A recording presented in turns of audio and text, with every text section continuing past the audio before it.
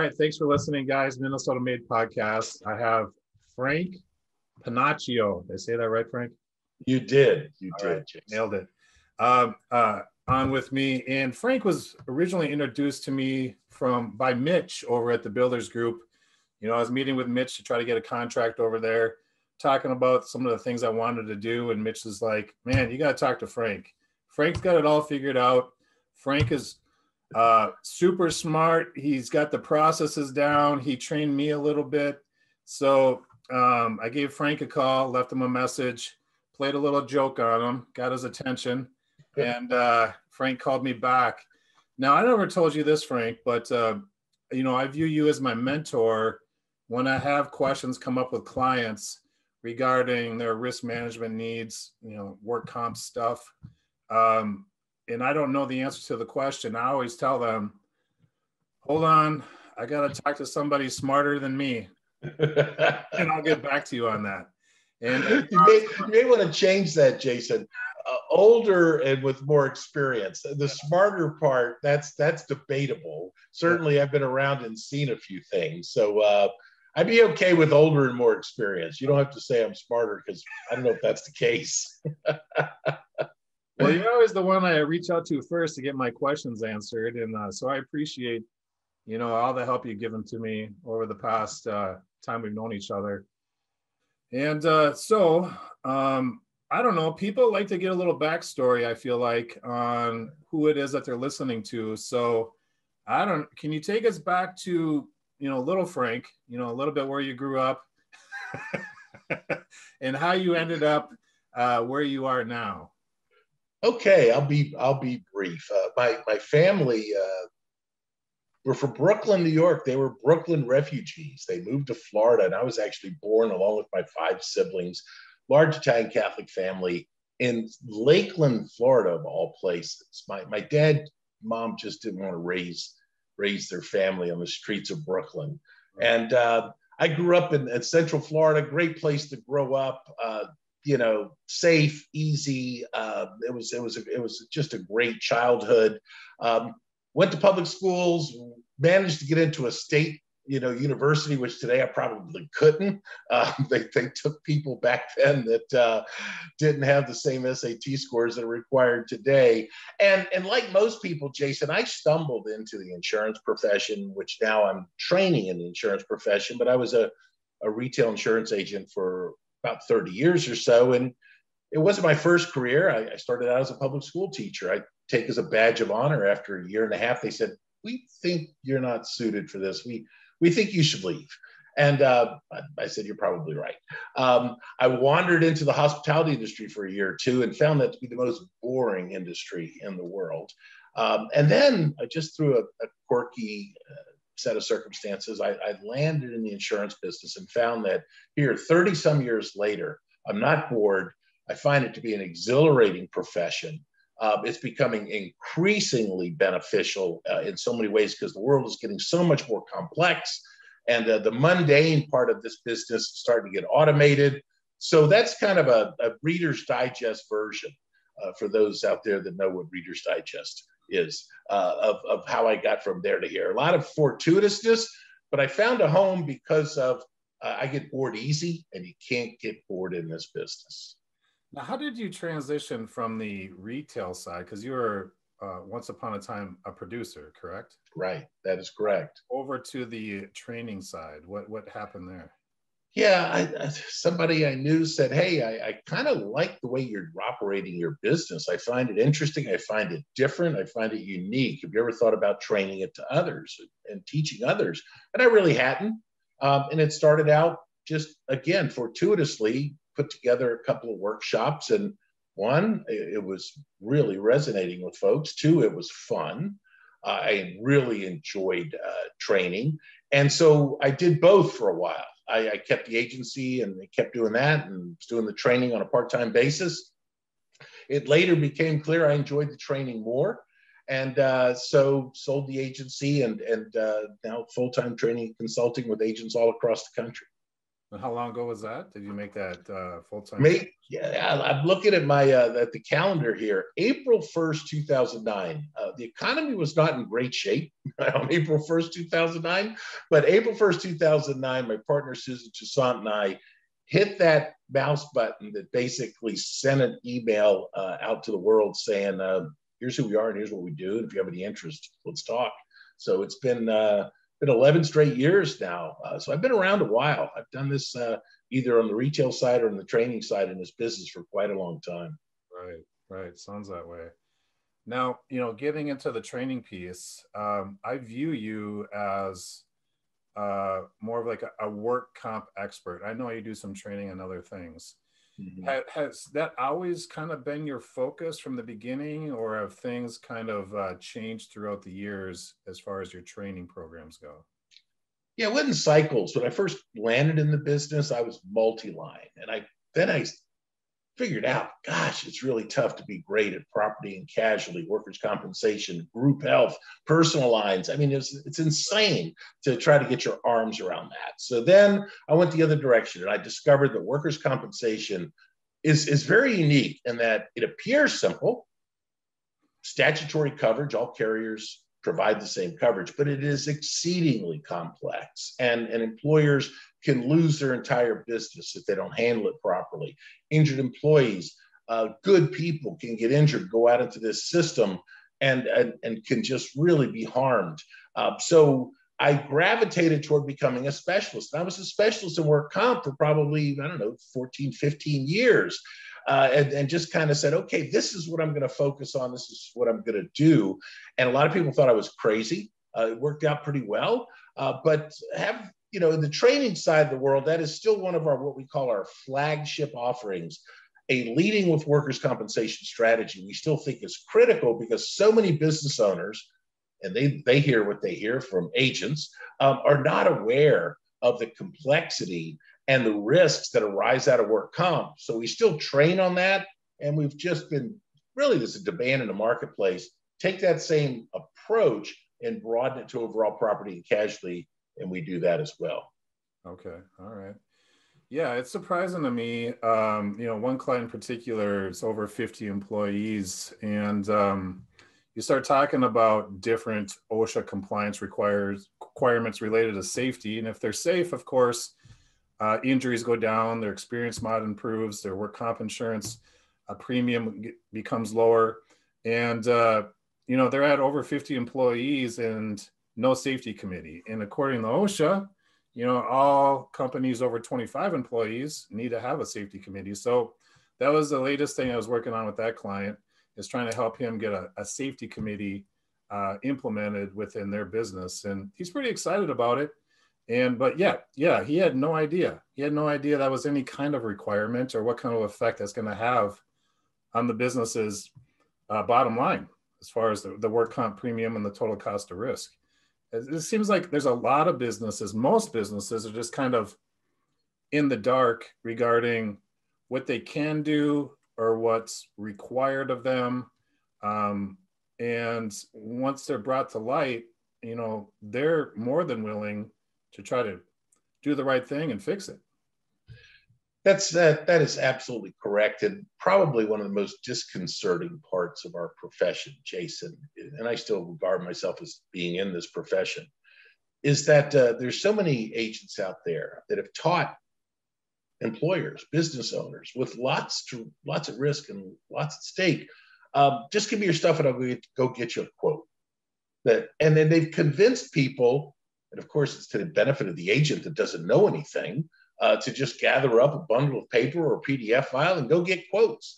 And that's something too, with all the tragedy around the pandemic, that I think we learned a little bit, is that anybody who just sold policies on quotes and price and didn't have any insider knowledge found themselves to be not really useful at a time of crisis.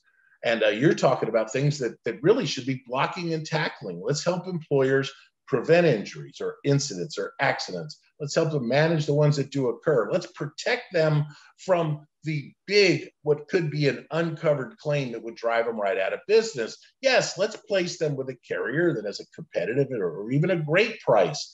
But anybody can do that. Anybody can get a price. But not very many agents and brokers have decided, like yourself, to rise to the level to do something more to place a product. And quite honestly, they're now building machines that can place products. So if we don't bring more to the table, a lot of these folks, these give me a quote folks, or these folks that say, I'll give you a quote, I've got great markets and I've got great insurance companies. All you need is to work with me and I can get you the greatest price. Well, they're at serious risk, because not only are they not addressing the needs of the clients in the marketplace, but some big private equity money has looked at that and said, you know what, if you're going to behave like a machine and do nothing different than a machine, we can build a machine to do what you do. And we can do it with far less overhead, far less friction, far less cost. Now, I believe the need for an insurance agent, a professional insurance agent, is more critical now than ever, but not the ones that just say, I'll get you a quote. Right. Yeah, I totally agree. It's a little difficult to convince the business owners that it's not just a commodity. They think they got it handled. They got that insurance box checked. My agent, he gets me my insurance, and it is what it is, and that's that. Trying to get them to realize that there's a lot more to this than what they're most likely receiving or should be doing as a responsible employer, as far as keeping their employees safe, preventing those injuries, managing the injuries correctly, having a go-to person, like myself, to get all those things done quickly, efficiently, and put those systems and procedures in place. But once they get their head around it, it's not just a price game, that there's this whole other gamut of services that are available to me that I didn't even realize about, then they're on board.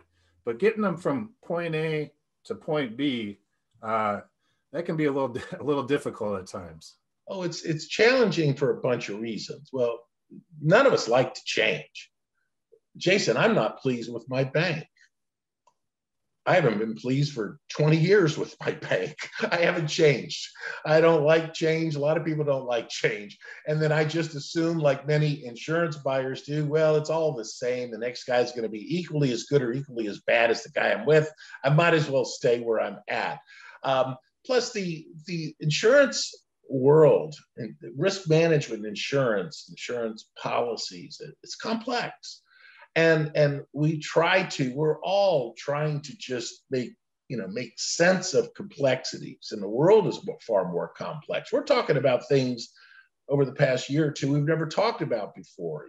Cyber breaches, of course, pandemics, these 100-year weather events that are happening every year. The world has just gotten, globalization and automation, that have just made things far more complex for everybody. And it'd be easy. Gosh, people just say, please, just don't raise an issue that I've got a problem here too. I'd like to just reduce this down to the best price and go about my way. And oh, by the way, nothing bad has happened, so I must be okay. So we're just because nothing bad has happened, that doesn't mean something bad won't happen. Fortunately, adverse financial events are infrequent, but when they occur, they can literally change somebody's life for, if not the rest of their life, possibly for even generations to come. And it's hard, Jason, but that's your mission now, is to help lead people to discover. There's another way to do it. There's another approach. May not be for you.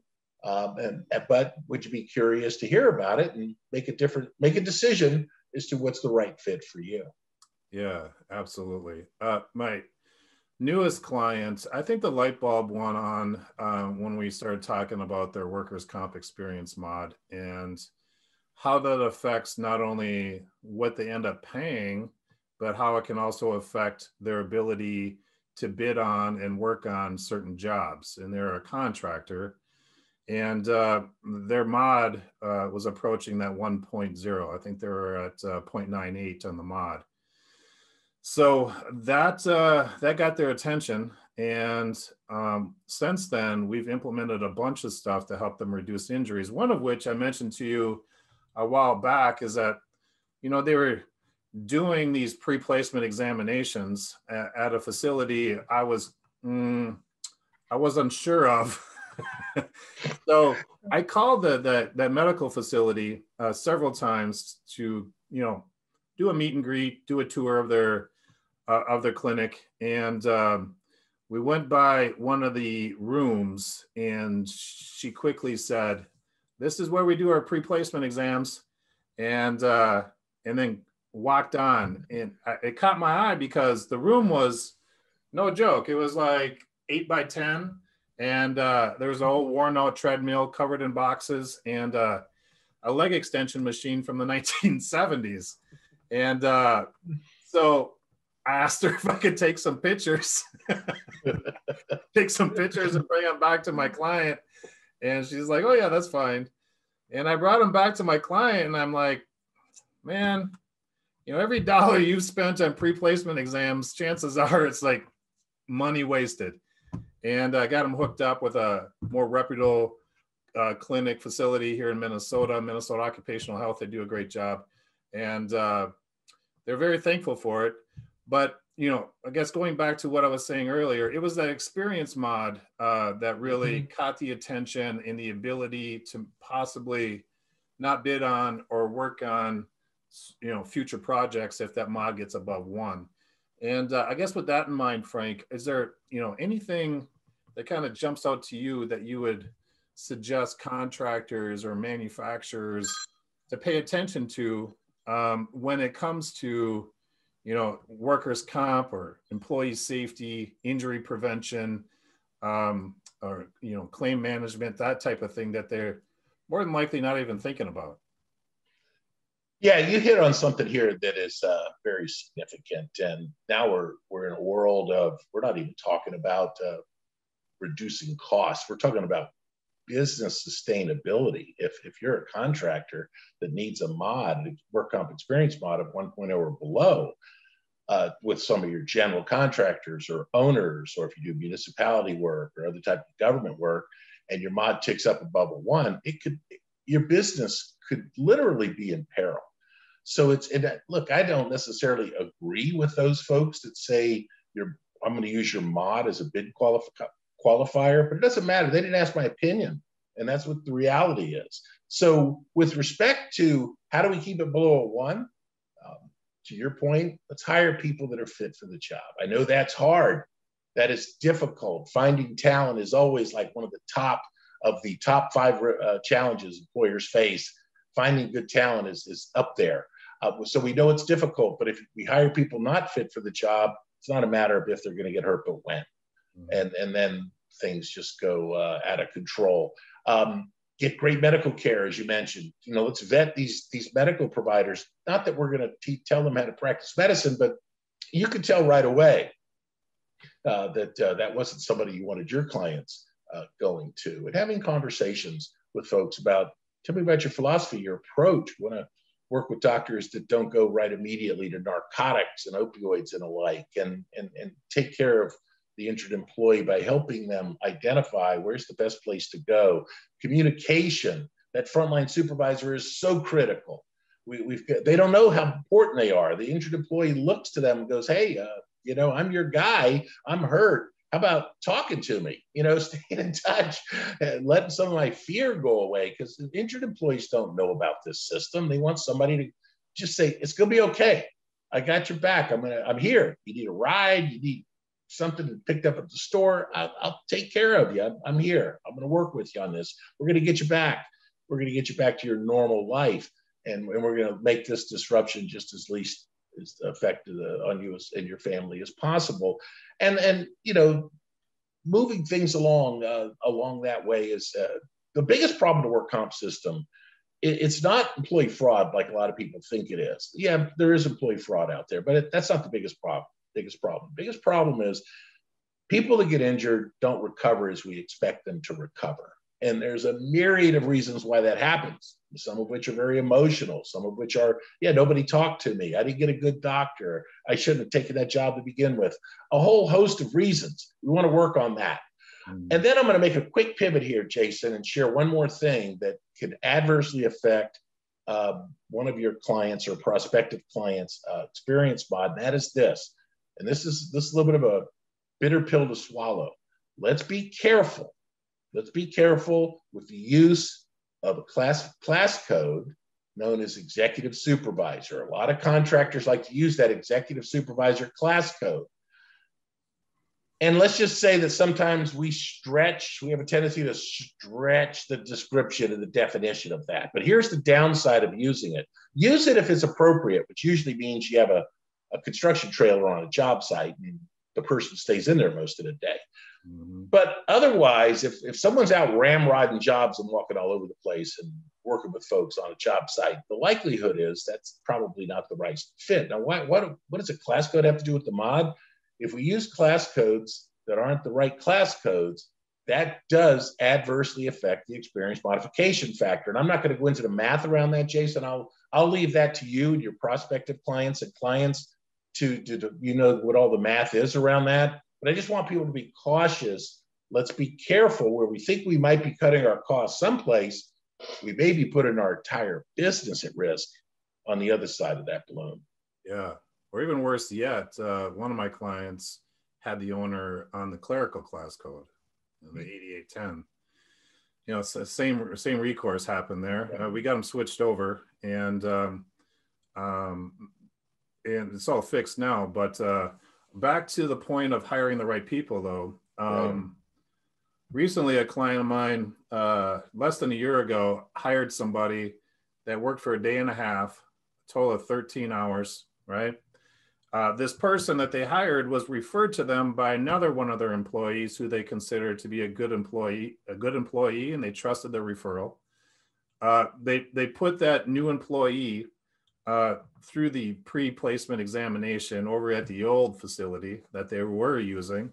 Mm-hmm. And he worked for a day and a half, walked off the job site saying, "This work is too hard. I'm out of here." Said nothing about an injury, nothing. Right. 9 months later, they get a letter from an attorney saying he's trying to file a work comp claim and he wants all his medical bills paid for, rehab consultation, imaging paid for. My client's just standing there like, what the heck? Right. Now everybody's lawyered up. You know, the injured employee's got an attorney. My client has notified their insurance company. They hired an attorney. His previous employer, who he worked for a period of time, and that's supposedly where the injury took place. Right. He injured there, and then he quit, supposedly. And then he came to work for my client. And so the previous employer, their insurance company's notified, they got an attorney. So now the attorneys are getting rich, and we're just waiting to find out what's going to happen here. And so going back to hiring the right person, yeah, I mean, even though this is a referral from a good employee, you know, they're using a mediocre facility for the pre-placement examinations and maybe not asking all the right questions on the application. They didn't have any job descriptions in place. Now they do. I helped them out with that. But yeah, it's a tricky situation that some of these employers get stuck in. It is, and some of it is just grossly unfair. It is called the Workers' Compensation System, not the Employer Protection Act, for a reason. So if we get a bad actor in the house, it's going to be difficult. It's going to be very difficult. That's why we just try as much as possible. And as mentioned a few moments ago, getting good talent is one of the greatest challenges. And sometimes employers feel, I got to get the work done. I need a warm body in here at least. And that often leads to a problem. Yeah, absolutely. All right. Well, you know, I've known you for a while now, and I've used your services, and I think of you as a mentor. And if there's other agents out there, you know, maybe they're playing that whole quote game and it's making them nervous, and they feel like they can be replaced at any time for a cheaper price, you know, because that's all they're providing is a cheaper price than the guy last year. And they want to specialize in something like workers' comp or lead with workers' comp. any advice you can give to them, and what would be the best way for them to reach out and contact you? Well, thank you for that, Jason. First of all, that's very generous of you. This is I'm here to help you participate with you and your audience. But thank you for that opportunity. Best way to reach me is via email. Frank at Oceanus Partners, OCEANUS Partners.com. That's going to catch me wherever I am. It looks like things are going to loosen up here, and I'll be traveling again soon, being back on the business travel circuit. So Frank at Oceanus Partners is the best way. That's very kind of you. It's a real pleasure to work with you. And yeah, I think that a lot of agents out there are tired of that old game, and they just don't know how to get out of it. And they feel like they get pushed into it, and they get cornered. And if they have a desire to stop that craziness, we'd like to have a conversation with them, see if we're a good fit. Okay. All right. Sounds good. Well, I appreciate your time, Frank, and I appreciate all the listeners listening to Minnesota Made. And if you have any recommendations for future guests on the podcast, please let me know. And that's it. Thanks, Frank. Thank you, Jason. Pleasure to be with you, sir. Thank you. Have a great day.